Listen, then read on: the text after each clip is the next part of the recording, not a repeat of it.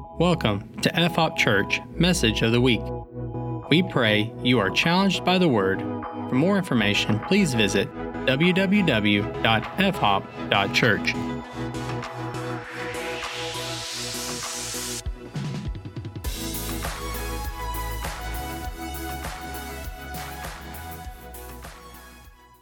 I am excited. This is a really good day. Thank you all so much for being here. I've been praying for this. Thank you so much for allowing me to have time off as a pastor. I took the last few weeks off, and it's something that I've done the last couple of years since I've been the lead pastor, main pastor here. When Dad was around a lot, I didn't do it, but now that he's out helping other churches and stuff like that, it's something that I've decided to do. You guys know it's important to take a Sabbath, right? Well, if you don't know, it's important to take a Sabbath. Just turns out that I work on Sunday when I come up here and do all this, but it was really good to take a couple of weeks, and God really connected me to I was like, Lord, I want you to use this time to connect me personally into what you want me to do. I don't spend a whole lot of time focusing on you guys when I take my sabbatical. Sorry, but it's kind of like when you're in an airplane, what they tell you is if the mask pops down, what are you supposed to do? Put yours on first so then you can help somebody else. And so it's something I want to do. I hear a lot of pastors talk about getting burnt out. I'm nowhere close to that, and I want to stay that way. And so the Lord is good. He's blessed me. He's blessed me like with my family. He's blessed me in this church. You guys, you don't realize this is such a great church. And you guys are a blessing to me. And I love you all. I'm really glad to be back. I missed you. I made Jamie take a sabbatical one Wednesday, and she said she spent the whole time sitting at home thinking about everything that was going on here. I was like, well, you didn't really take a sabbatical that Wednesday, did you? You're worried about this place the whole time. Turn with me to 1 Corinthians chapter 15. Today, if you didn't know it, this is our Vision Sunday. We did this about a year ago where we basically just talked about who are we as Forerunner House of Prayer, what is the vision of this church.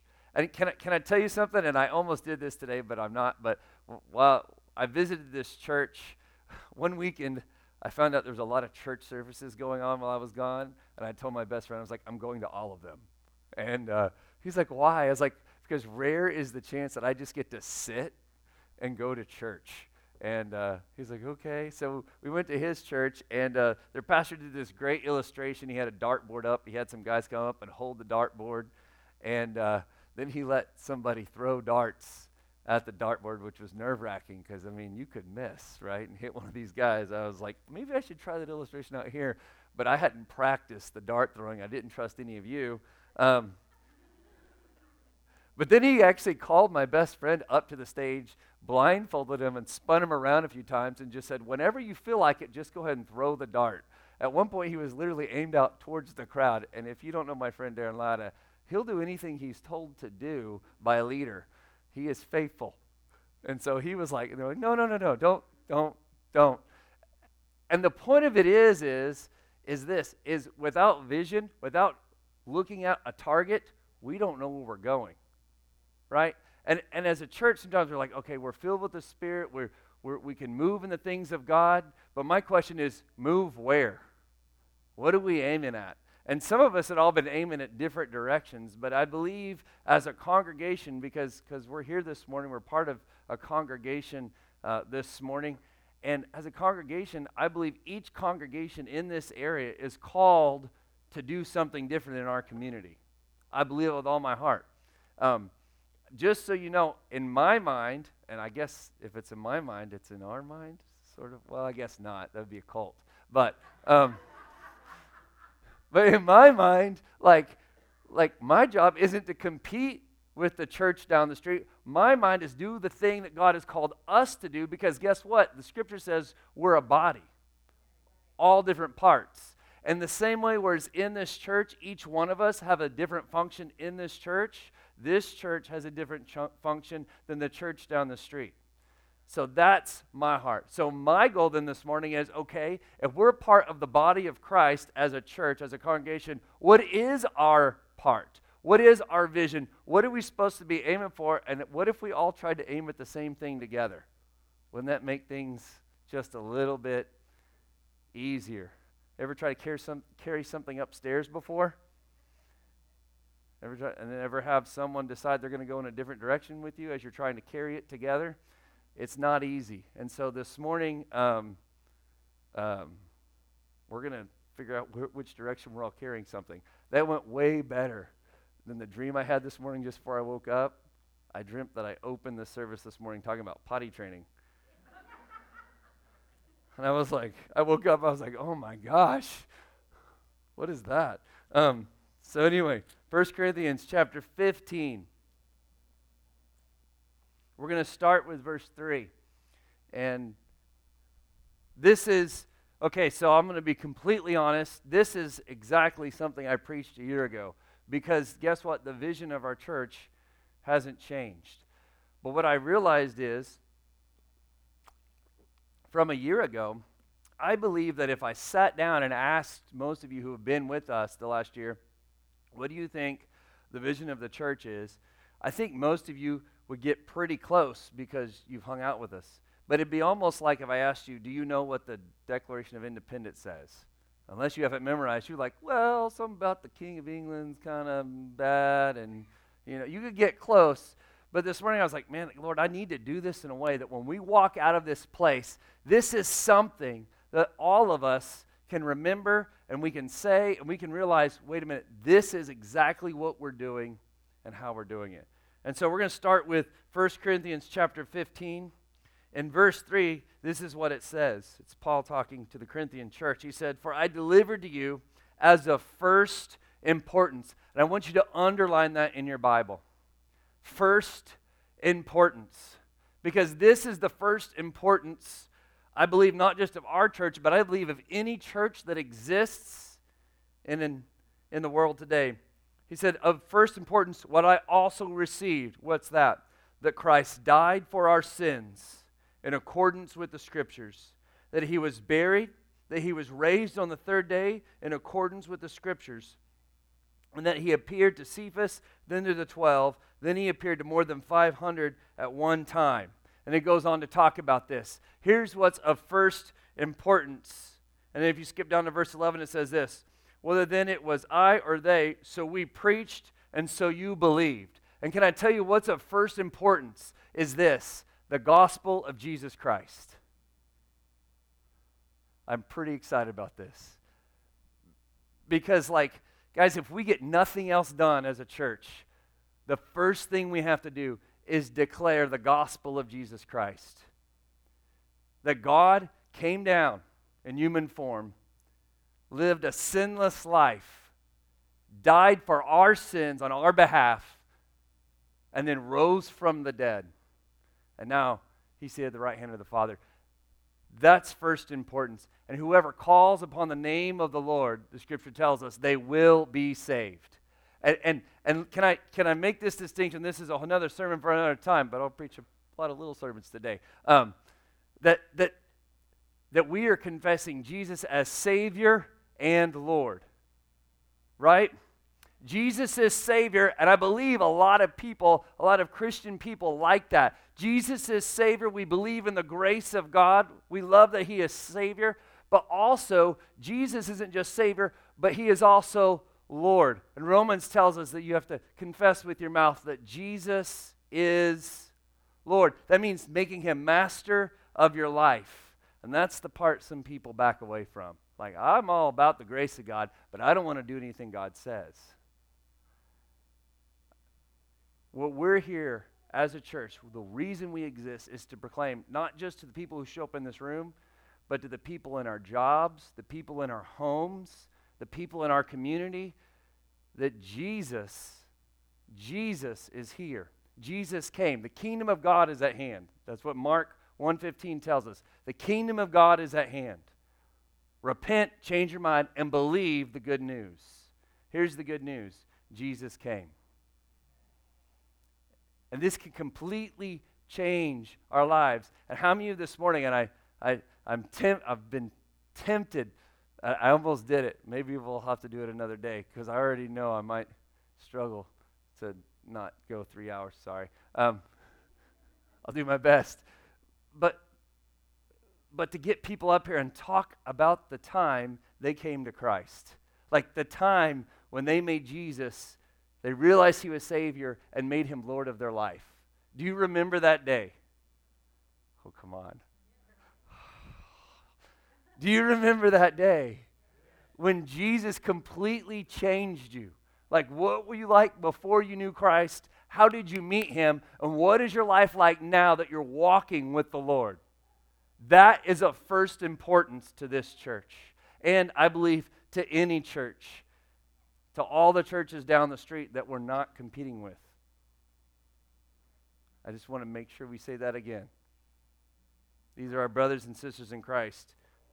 This is what's of first importance. It's the gospel of Christ. But turn with me now to Ephesians chapter 4.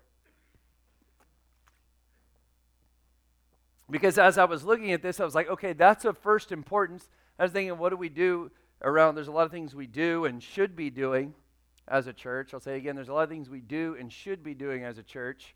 But what is some things that we already do? We have weekly services, and what's the point of our weekly services?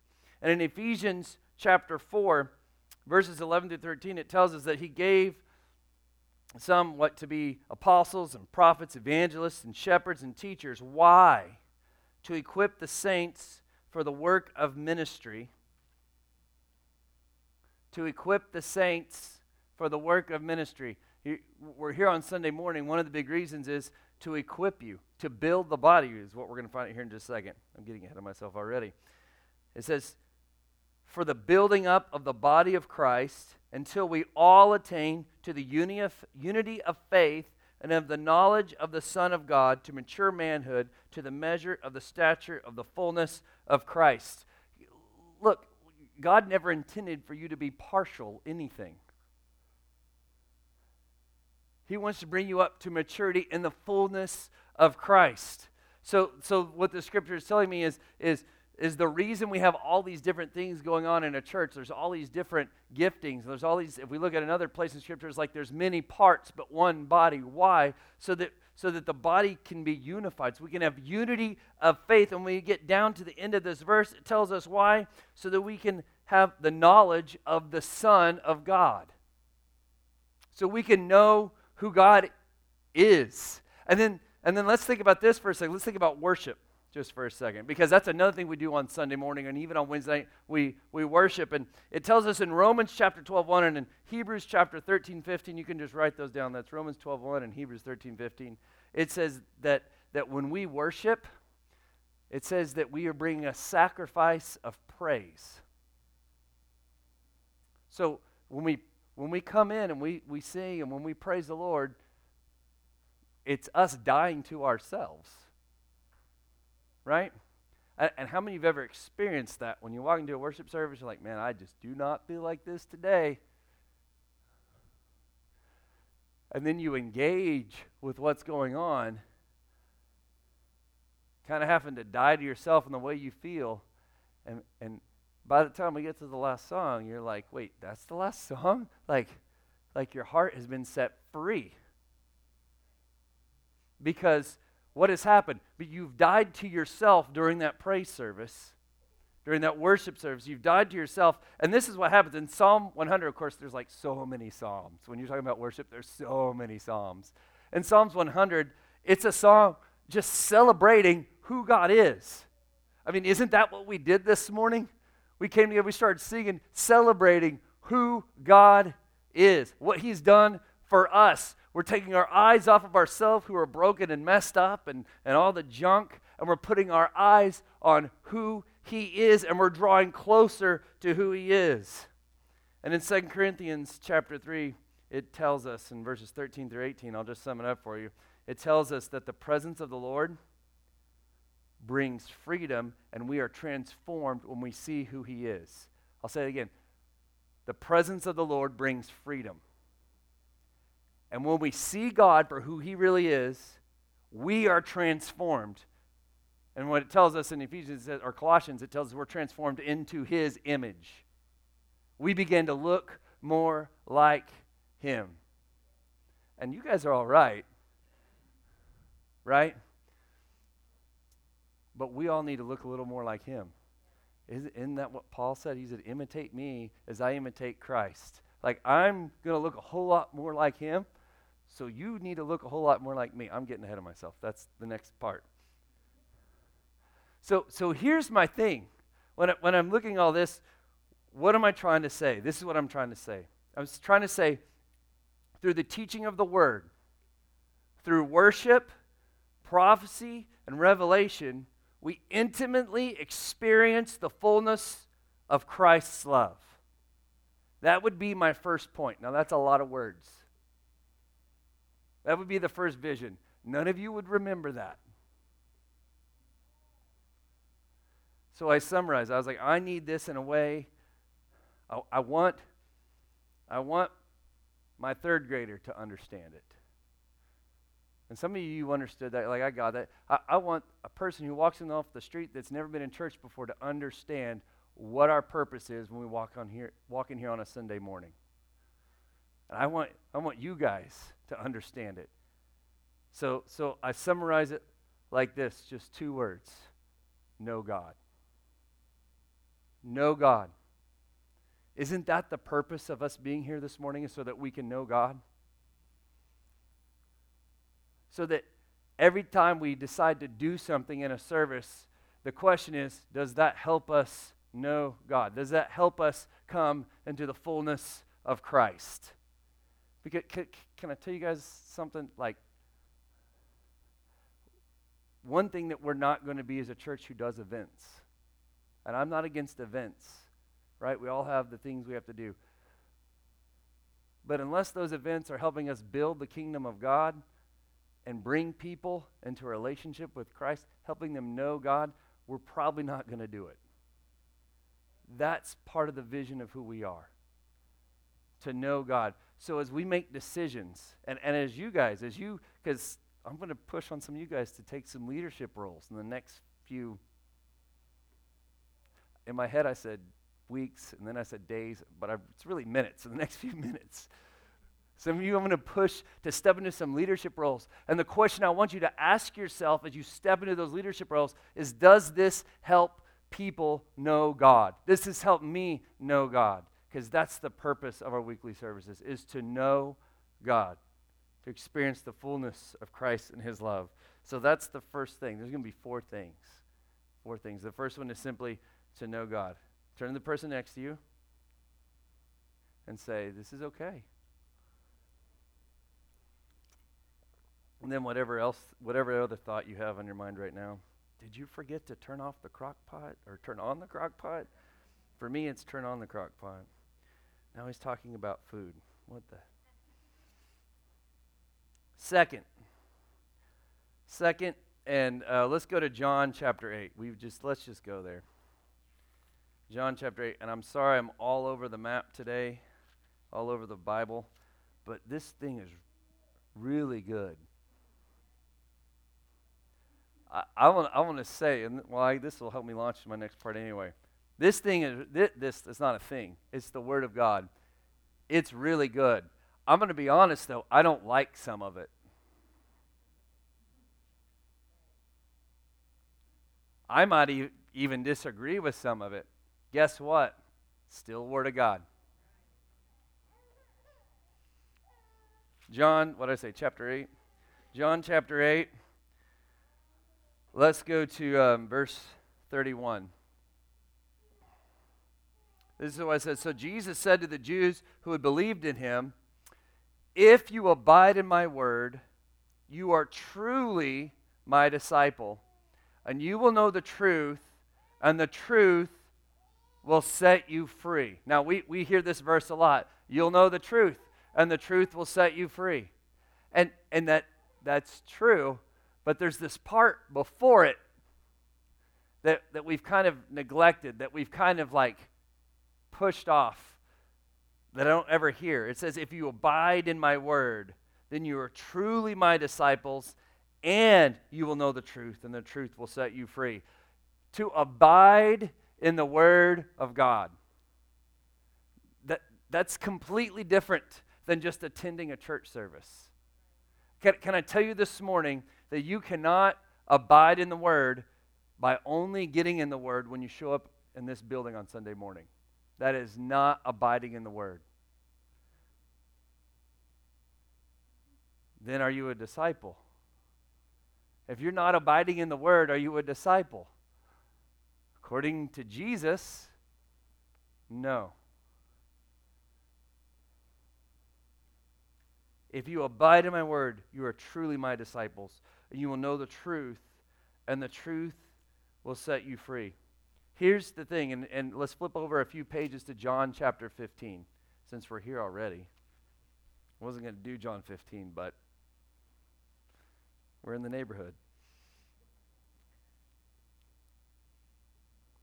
Jesus says this, I am the true vine, and my Father is the vine dresser. Every branch in me that does not bear fruit, he takes away.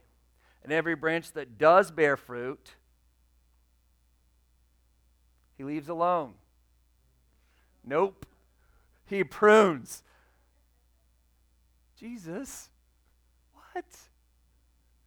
He prunes. Why? So that it can bear more fruit. And then he says this, already you are clean. Why are you clean? Because of the word that I have spoken to you. Abide in me and I in you. As a branch cannot bear fruit by itself unless it abides in the vine, neither can you unless you abide in me.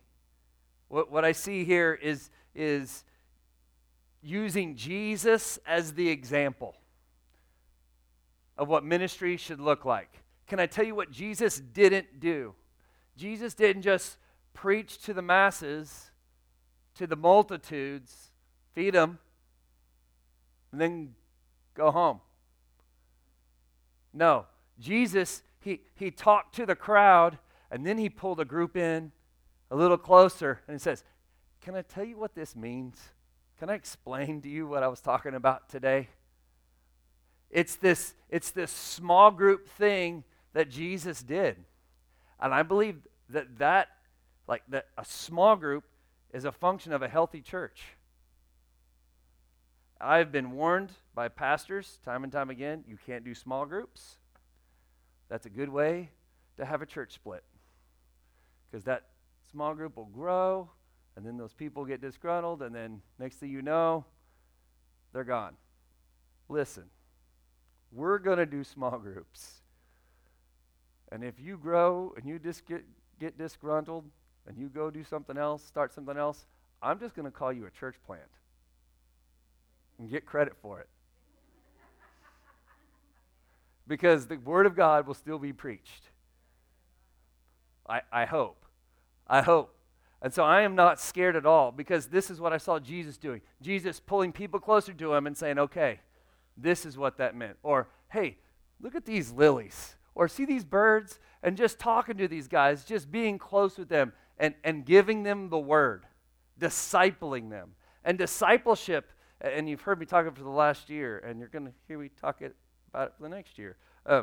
But discipleship, I believe, is something that many churches have walked away from, but many more are pouring effort into again, which makes my heart happy, because I can't, it's impossible for me to come up here on a Sunday morning and hope I preach a message that hits all of you. That's impossible. But if I can sit down with you and see what's going on with you and talk to you, I'll definitely know what's going on with you. And then you know what we can do? We can get in the Word, and you can either say yes to the Word or no to the Word. My heart would be that you would say yes. But if you say no, my heart might be broken because you said no to the Word, but it's not me you're rejecting, it's the Word. The Word is at the center of this, and that's what Jesus was saying. He's saying that we have to abide in the Word to be His disciple. And then the truth makes us free. How many know some people that need some freedom in their lives? How many of you need a little bit of freedom in your lives? Guess where you're going to find it? Abiding in the Word. Truly being His disciple. In Matthew 28, this is what Jesus says. Oh, I have the wrong verses there. I think it's 19 and 20. It says 10 and 20. It's 19 and 20. In Matthew 28, it's important. So let's go there.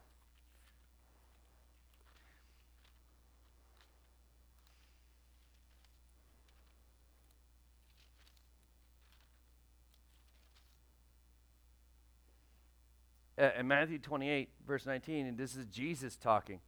The last words he spoke, recorded by Matthew, he says, "Go therefore and make disciples of all nations, baptizing them in the name of the Father and the Son and the Holy Spirit, teaching them to observe all I have commanded you. And behold, I am with you always to the end of the age." What I think Jesus is describing here is a model for discipleship.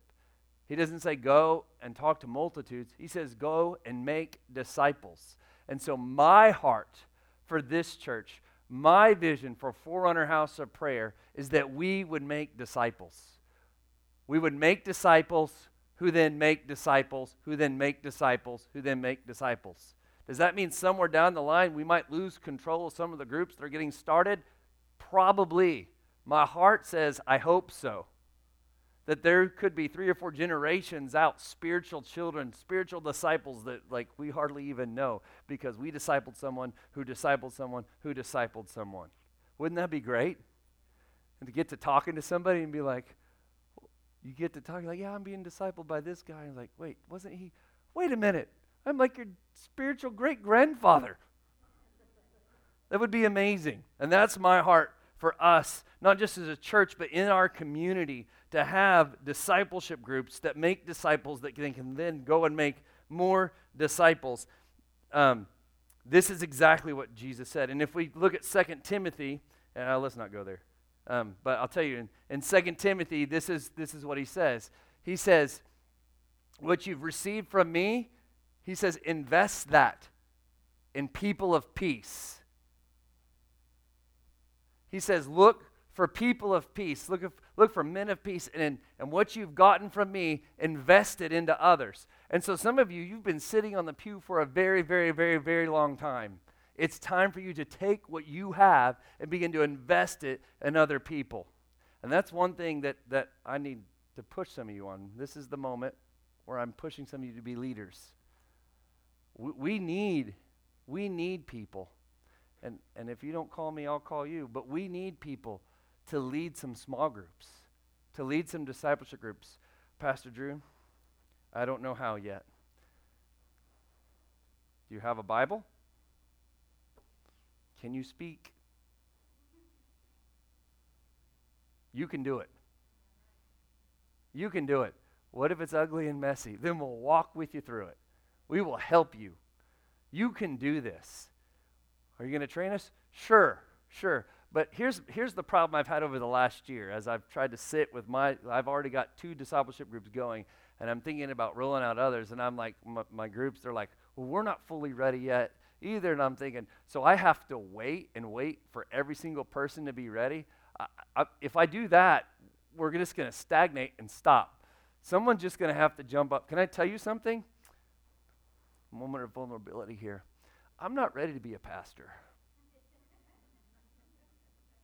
Not ready. Some of you are like, we know. We're just being really nice. I'm not ready. You're not ready to be a small group leader, to be a discipleship leader, but you can do this. And we will come up alongside you, and we will train you as we can. We will train you, but we need you to be ready now. Some of you, we need you to host some discipleship groups. We could do it here, but my heart is to get people to show up to these things that would never show up to this church. Never. I've already got a guy I've been working on for a while. He almost came today. He didn't, but you know where he will show up? To my house. He'll do it. He agreed to that already. He was iffy about you guys, but he'll come hang out with me. And that's so we need people who are saying, you know what, Pastor Drew, that's me. I want to open my home so that people can come in and so that we can disciple some people. Maybe you want to open your home and lead. I'd rather you not do that. That's tough. But we're going to make this happen. And so as I'm saying that, if you're like, you know what, that's me. It's time for me to lead a small group, to lead a discipleship group. It's time for me to open up my home so people can come in and receive the word of the Lord. Why? Why do they need the word? What did Jesus say? You will know the truth. Let's try it again.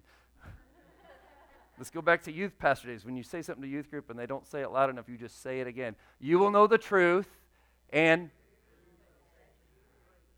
how many of you experienced that freedom in your own life? Not just the moment when you got saved, but how many of you have been in that drudge of a bad day or a bad week, and all of a sudden you open up the Word, and it's like it just jumps off the page, and you're like, oh my goodness, there's so much freedom coming to my heart right now in this moment. You know why that is? Because Hebrews tells us that this Word is alive and active. It will cut you up. This is where we find freedom. This right here. And what's crazy is when you go back to that 2 Timothy verse where he talks about what you've received, it's time to start to invest. He ends that little blurb, that little paragraph by saying this: the word of God is not bound. Because when he's writing this, he's in chains. He's bound. He said, you know what? I'm sitting here, I'm chained and I'm bound, but guess what? The word of God, it is not in chains. It is not bound. It is free, and it can set you free, no matter what your situation is. And so with that, I'm like, okay, if the first part of what we do in our weekly services is to know God, what is the point of us having small groups and discipleship groups? And this is what it is for me. It's to get people in the Word of God. Why? So they can find freedom. Everyone say, find freedom. Find freedom. We want people to find freedom.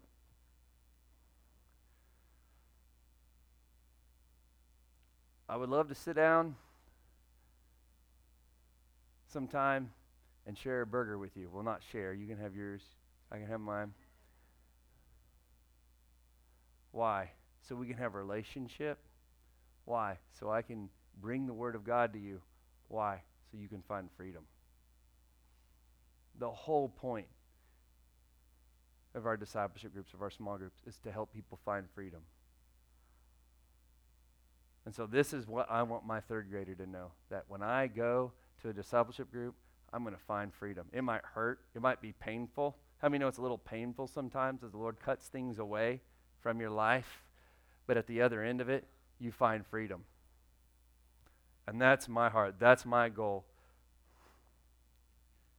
I wrote it like this. If find freedom's too simple for you, it's like this. It says, we are a fellowshipping community of disciples who imitate Christ to make disciples in obedience to Christ so that we may find freedom. Not only find freedom, but, oh my goodness, to give freedom. But it's not me. It's not me who's doing it. It's all Him. So we know God in our church services, and we find freedom in our small groups. And now we enter the part of the sermon where I haven't always been the best at. And I apologize for that. I'm thankful you guys are gracious as I grow and figure out how to do this. But I believe, I'll say this. I believe there's a lot of things here at Forerunner that we're not doing that we should be doing. And I'm not just talking more activity. I don't need more activity. More activity isn't going to bring more people to Christ by itself. But it's not wrong for me to kind of get us organized and figure out what's going on sometimes. That's not a bad thing. And we'll get into that. Turn with me. Let's go to Acts.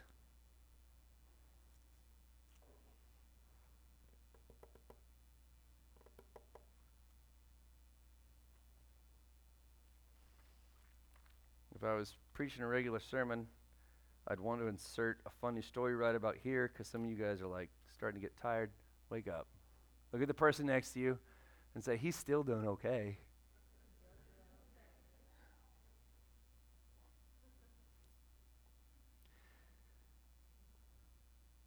When I'm thinking about a conversation I have a lot with people, a lot of students, this is my favorite question for a kid, especially a senior in high school in January, because March, April, May, 4 months from now, they're graduating, and this is a great question for them. What do you want to do when you grow up? 100% of the time, you know what the answer is? That's bad news, because guess what, buddy? You've got 4 months. You've got 4 months to figure it all out. Like me, I've got it all figured out right now. You got 4 months, but you, you know, that's, I can't even figure out how to use this thing. But it's not just seniors in high school. I've met full-grown adults who still don't know what they want to be when they grow up. Like, that are still trying to figure out what's the point of all of this. Especially people in the world who've never met Christ. Like, what's the purpose of all this? What's the point of everything that we're doing? Why am I here? And I think a lot of times when you really get down to the heart of some of the issues that some people have,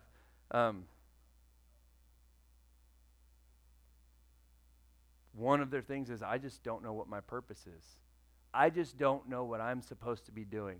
And so we just wander from day to day, and we try to be as faithful as we can, but we have no clue what we're supposed to be doing. No direction and no purpose. And like, this is Vision Sunday, right? And so what I'm trying to do is give our church purpose and direction. But what about you for your life? Right? Without vision, one translation says, the people perish. The people cast off restraint. This is, I said Acts. I meant Ephesians. I'll just read it to you. Ephesians chapter 2, verses 8 through 10, it says this: For by grace you have been saved through faith. And this is not by your own doing. It is the gift of God. And that's really important to remember. It's not of your own doing.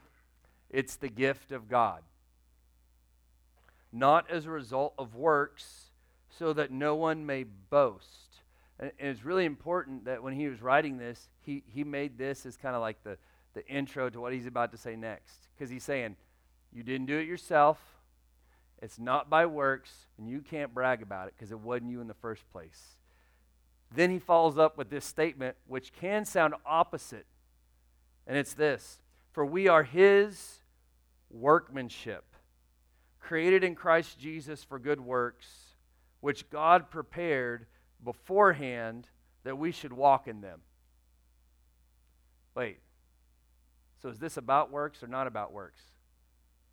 Well, here's the thing. Your works will never save you. Your salvation's a gift from God. But here's some good news. God actually does have something for you to do, and he prepared it beforehand so that you could walk in it. It's prepared beforehand. It's something that he gave you before you even realize, like, God has a plan for you. He has a purpose for your life.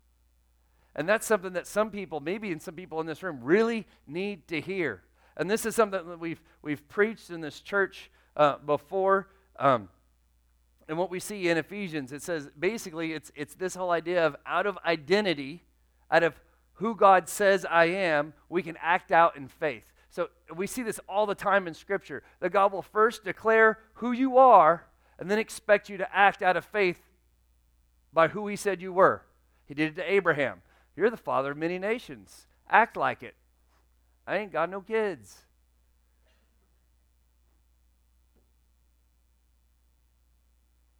He did it with Jesus. This is my son in whom I'm well pleased. Jesus had not yet done one miracle. And this is what God said. This is my son. I'm declaring your identity. I'm pleased in you. God declares your identity and then out of that we act. And we see this even for us, that time and time again in Scripture. Like he says that you're a royal nation. You're a royal priesthood, a holy nation. And then out of that, why? To minister the gospel. Over and over and over again, we see it. God's going to tell you who you are and then expect you to act like it. And guess what? Ephesians, earlier in chapter 1, it tells us that we are adopted as sons and daughters. I'm a son of the King. And he is, what I see here in Ephesians chapter 2, is that he has prepared works for me beforehand, for me to walk in them. Now it's my choice whether I'm going to walk in the identity God's given me or not. And I think this is so crucial for us as a church, is in our discipleship groups, in our Sunday morning service, in every area, every arena. One of our biggest calls is to help people realize who they are in Christ. Let me call out your identity, who God says you really are. And if you could truly believe who God says you are, then you'll start living differently. You'll start walking differently, and you'll find purpose for your life. And I think for me, I can't speak for you guys, but for me personally, when I'm really, really struggling, like emotionally or with sin or whatever else is going on in my life, a big part of that is I've forgotten who I was. Right? I don't really believe it anymore. Like on that day, I'm like, they said this about me, and it just wrecks me. Because now I'm believing the word of someone else over what the word of God says about who I am. I think it's wild. I was thinking about this last night. I was standing in the kitchen, and it just occurred to me is that sometimes people will say things about us, and I know I've talked about this before, but you know those imaginary arguments we have in our head with people? And it's like what we've done is we've created this fake copy of that person and put them in our head. Like it's a false version of them, because it's not really them. They're not really there. And we're having this argument with this false person that doesn't exist. Yeah, but they really would say that. Yeah, but it still really isn't them. And that's so destructive. And if it's another believer in Christ, how much better then would it be to just, instead of keep having that conversation with that false person, just to go to that person and be like, look, here's the deal. And to have that conversation in grace. Because part of that is not just for us to realize who we are in Christ and that we're created in the image of God, but to see the identity of the other person too. If I can truly see you and your identity, then I will understand your purpose more. And this is an area where I really, really would love our church to invest a little more time and effort, is to really begin to call people's identity out. To really begin to tell people, no. Stop saying that about yourself. This is really who you are. And some of you need to do that for you. Not, Drew, stop saying that about yourself. Let me tell you who you really are. And then you can walk into your job place, walk into the living room with your family with a little more purpose, knowing, you know what? I do have a purpose. I do have something that God has called me to. I'm not just someone who's supposed to go to work, come home, make dinner, watch Netflix, go to bed. There's more. There's more. There's more. And so this is something that as a church, I would like all of us together, and you can start this the moment I say amen at the end of this service. You can begin to declare identity to each other. We don't have to wait or be trained on it. You know the word. You know who that person is next to you. You know who you are. In fact, you can start right now. You know what? You know who I am? You know who I am? I am. There's that song, I am who God says I am. And this is specific because the one thing this church has is a calling to the prophetic. And I know some of you are like, that's weird and scary and strange. It's not as weird and scary and strange as you say. When you declare to someone their identity in Christ Jesus, that's prophetic. It lines up with the Word of God. That's why Paul said, I wish you would all prophesy. You guys are all getting bent out of shape because you're speaking in tongues and whatever. I want you all to prophecy is better, he says. I don't know how to prophesy. Some of you have done it and you don't even realize it. You don't even realize. You wouldn't call it that.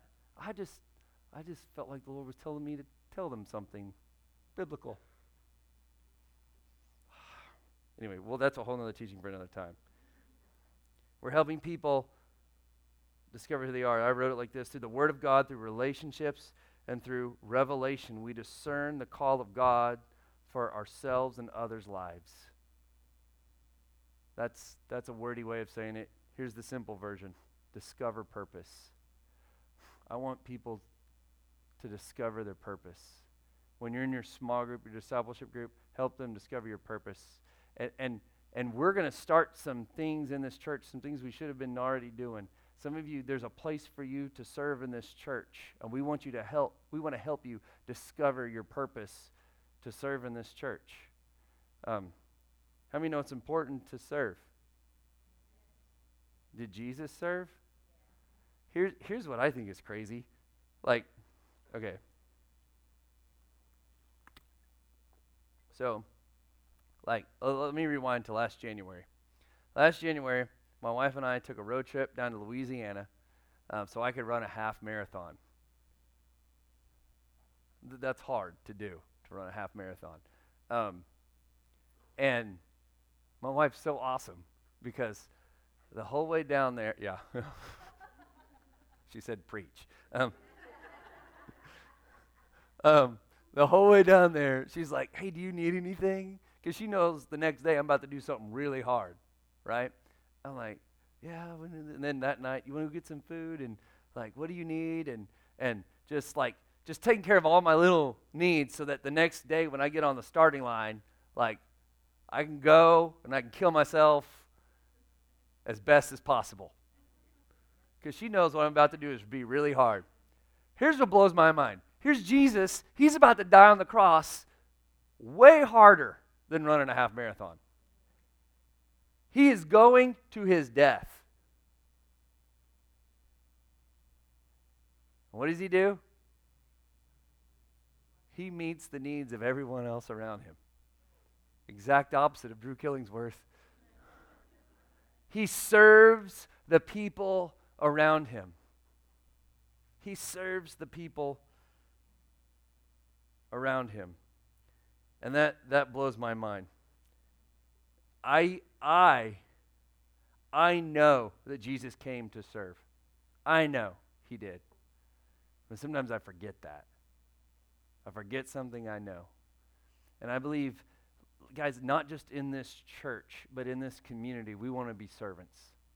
We want to serve. And I think that's part of discovering our purpose. And here's the last thing. Here's the fourth and final thing in closing, which means nothing.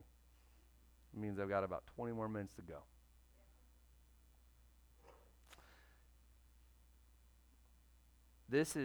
I was just kidding.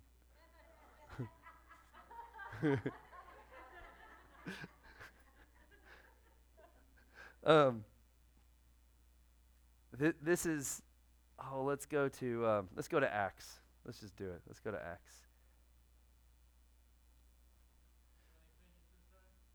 Yeah.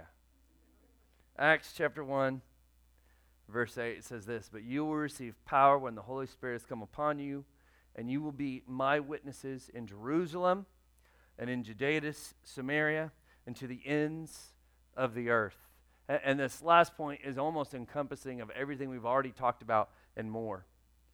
We're called to be servants, but we're empowered by the Holy Spirit to do that. We're empowered by the Holy Spirit to do that.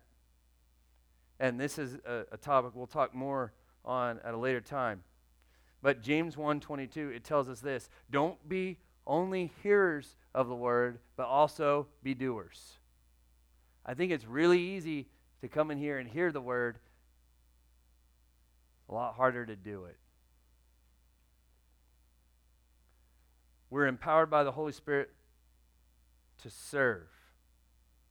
Galatians 5:13, you can write this down. It says, "For you were called to freedom, brothers." We've talked about freedom, haven't we, already tonight, that the word brings freedom. It says we were called to freedom.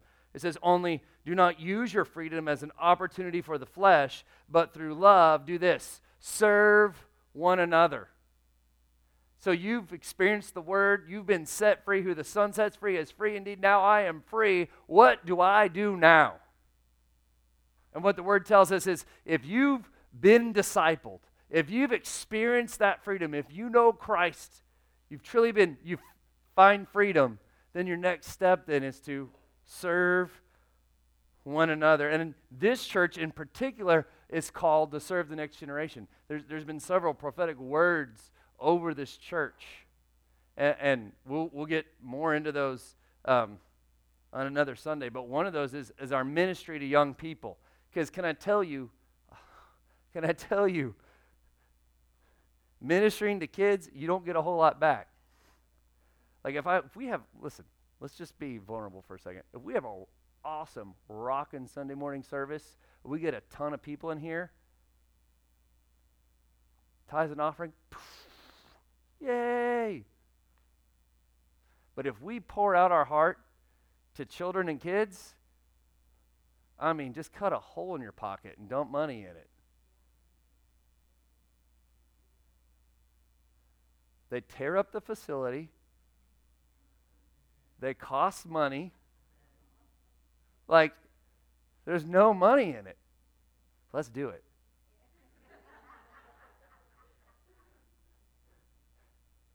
To serve someone, but not just to serve them, but to train them up. To show them the love of Christ. To be selfless. And I think that's something that from the beginning of this church till now that we've been strong in, is deciding that we're going to minister to young people no matter what. And we know how to do it. And sometimes we grow 150, 200 kids. And then sometimes we shrink down to 30. And my sister, she gets frustrated about this. I'm like, no. That's what Jesus did, right? He's like, all right, I'm going to preach. Multitudes come. All right, eat my flesh, drink my blood. See ya. And that's what happens. We'll grow our ministries in various ways, and then we're like, all right, guys, it's time for us to start pushing the word of the Lord. Like, we really want you to get the word. And some of them are like, it's not for me. And they walk away, but they've heard the word of the Lord. It's something my sister and I were talking about this week. She was concerned about a certain student who says, I'm done. I'm like, have you preached the word? Yes. Do you know they've heard the gospel? Yes. Then it's perfectly fine for your heart to break for them. Absolutely. But I want you to know you've done the right thing. So, well, I'm going to keep pursuing them anyway. Well, good. Because some people need that. I wasn't telling her to be done with the person, but she was like, no, I just don't think we're done. Okay, then don't be done. But we've been called to minister to young people, and we're going to continue to do that. But we're not just serving the next generation. Listen, look around the room. Look around the room. I don't know if you've looked around the room yet. One thing is I really like you guys to know each other. I don't know if you've noticed, but at the beginning of service, we spend an extra amount of time saying hello to each other. That probably drives some of you nuts. But when I hear feedback from other people at other churches, what drives them nuts is the cursory, like, turn and shake the hand of the person next to me. You know, you know how it goes. We all do it, right? You shake a couple hands and you're done. Man, some of you guys never see each other. You don't know each other. I want you to know each other. Now, if you guys all get really, some of you, that long 5-10 minute greeting time drives you nuts, if all of you get involved in small groups, really get to know each other, we'll cut it out. Because then I know you guys know each other. But until then, I want you to be able, like, I'm going to give you time to walk across the room, look someone in the eye and say, how are you doing? It brings me joy in my heart when I walk past a couple of people and they're chit-chatting about whatever, like their kids or some recipe or whatever, in my mind, that means these two people know each other. And I like that. And so that kind of connection is important. But look again at each other. We're not just here to serve kids. We're here to serve each other. Not just me trying to serve you, but you serving you. Like, we're here to serve one another. Is that biblical? Is that Christ's example? Right? This is what Jesus said. This is how they'll know that you're my disciples. Why? Your love for each other. Your love for each other. And so for us to serve one another. And so something that's important to me is for us to serve our church here, to serve each other here, but then also serve our community, to be servants of our community and help them out. Some of you know that the Hispanic church, they meet in this place. And it's not easy to have two churches meet in one facility. There's problems with it. But that's this church serving that congregation. I'm really excited about tonight when our churches will come together for that joint bilingual service. It's going to be really cool. You should come. Because it's us, instead of trying to be separate, we're trying to be together. And so I'm not going to get into the details of this right now because it's not the time and place. This isn't the place for me to say, like, I want all of you guys to start getting involved in this ministry, and this ministry, and this ministry, and this ministry. No, but what I will say this is, in the next few days, we're going to start talking about different ministries that we need to roll out here at the church. And some of you are going to say, you know what? That's a ministry that I could be in because it would serve this church. Or that's a ministry I want to be in because it would serve this community. And as we talk about it, I want you to have the heart of Christ. I want you to abide in the Word, spend some time looking at the servanthood of Christ, and then begin to think, how can we serve more? Because let's be honest, if all we do as a congregation is show up here on Sunday, sit and listen to a message, and then go home, we have served no one. No one. We haven't served each other, and I don't even know if we could call each other a community of Christ. It's just selfish. You know how I know? I just spent the last 2 or 3 weeks doing it. I want to go to church. Why? Because I can just sit and no one will bother me. I can just sit and get. No one's going to ask me to help with anything. And that's why I want to go to church. It was selfish. But I look around this room. Some of you I know well, some of you I've just met. But can I tell you, as Forerunner House of Prayer, I want us to be a congregation that serves each other with the love of Christ. To what extent? Well, example of Jesus, till it kills us.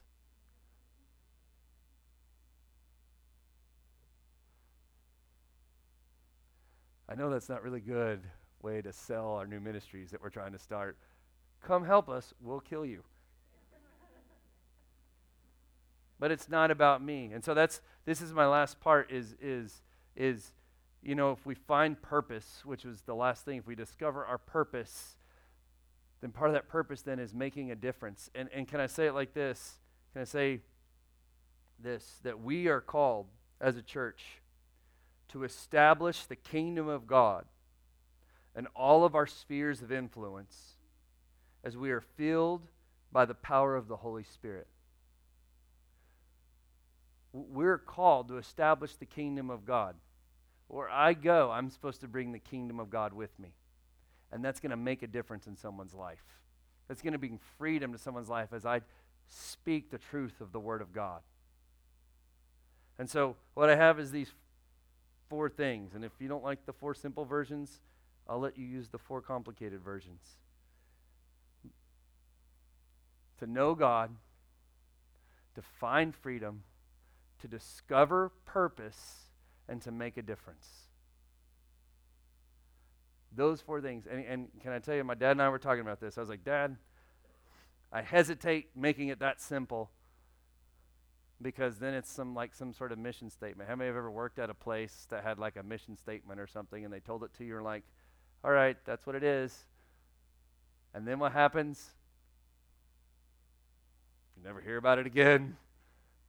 You know, like, wait, are we supposed to? No. This isn't that. Can I say this is who we are. This guides what we do. And if we put you in a leadership position, the question is going to be as whatever leadership area you're in is, okay, does it fit the vision of what we're doing? This isn't like a one Sunday a year thing that I get up and say, okay, we're going to know God and we're going to find freedom, we're going to discover purpose, we're going to make a difference. And we all go, yay, and then that's it. No. We're going to do this. We are going to know God. My heart is if you're coming here Wednesday night for youth service or when you come back next Sunday, I want you to come with the expectation that you're going to see the Father.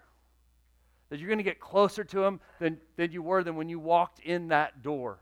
And that when we go to small groups, that the Word of God will be released. And that your heart will be unlocked because of the Word of God. And that you will find true freedom like you've never experienced before. And as we dig into the Word of God, that you will discover the purpose and plan of God for your life, that you can walk in it. Because He's called you to something. It's time to walk in that thing that He's called you to do. And that we can begin to make a difference in our church and our community by being servants to the next generation and to being servants of one another and to being servants to these people that are our neighbors and our friends, our sons and our daughters. But here's the reality. The purpose of all of it goes back to the thing I started with so that we can preach the gospel of Jesus Christ. On Sunday morning in discipleship groups, as we're discovering our purpose, as we're making a difference in our community, listen, God's called me into the school district right now. I'm going to bring the kingdom of God and tell the gospel of Christ as much as I can in that area. Where has God called you to be? And are you proclaiming the gospel of Jesus Christ to people around you? Because this is what God has called us to do. It's the thing of first importance. First importance. Robert, will you come? I should have called you up a while ago. Sorry. I want to do something to end this today because I think it's important.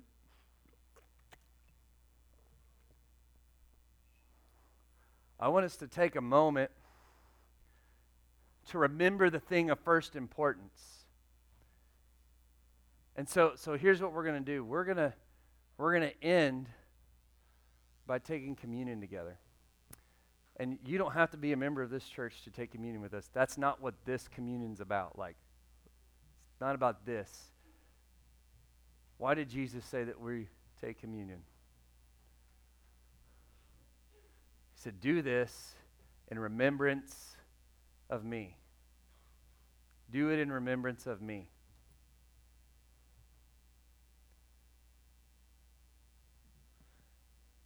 And I think if we're talking about what Jesus did and remembering what He did,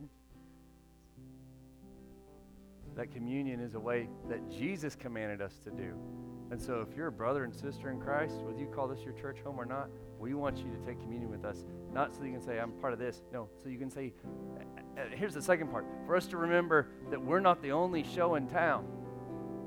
That we're part of the bigger body of Christ. That this morning there might be other congregations, not just in our town, but around the world, who are taking communion and say, you know what, we're part of something bigger than us. We're part of the body of Christ. Even if you say, Pastor Drew, I disagree with your vision wholeheartedly, I still want you to take communion with us. Because it's not about my message, it's not about the sermon, it's about remembering.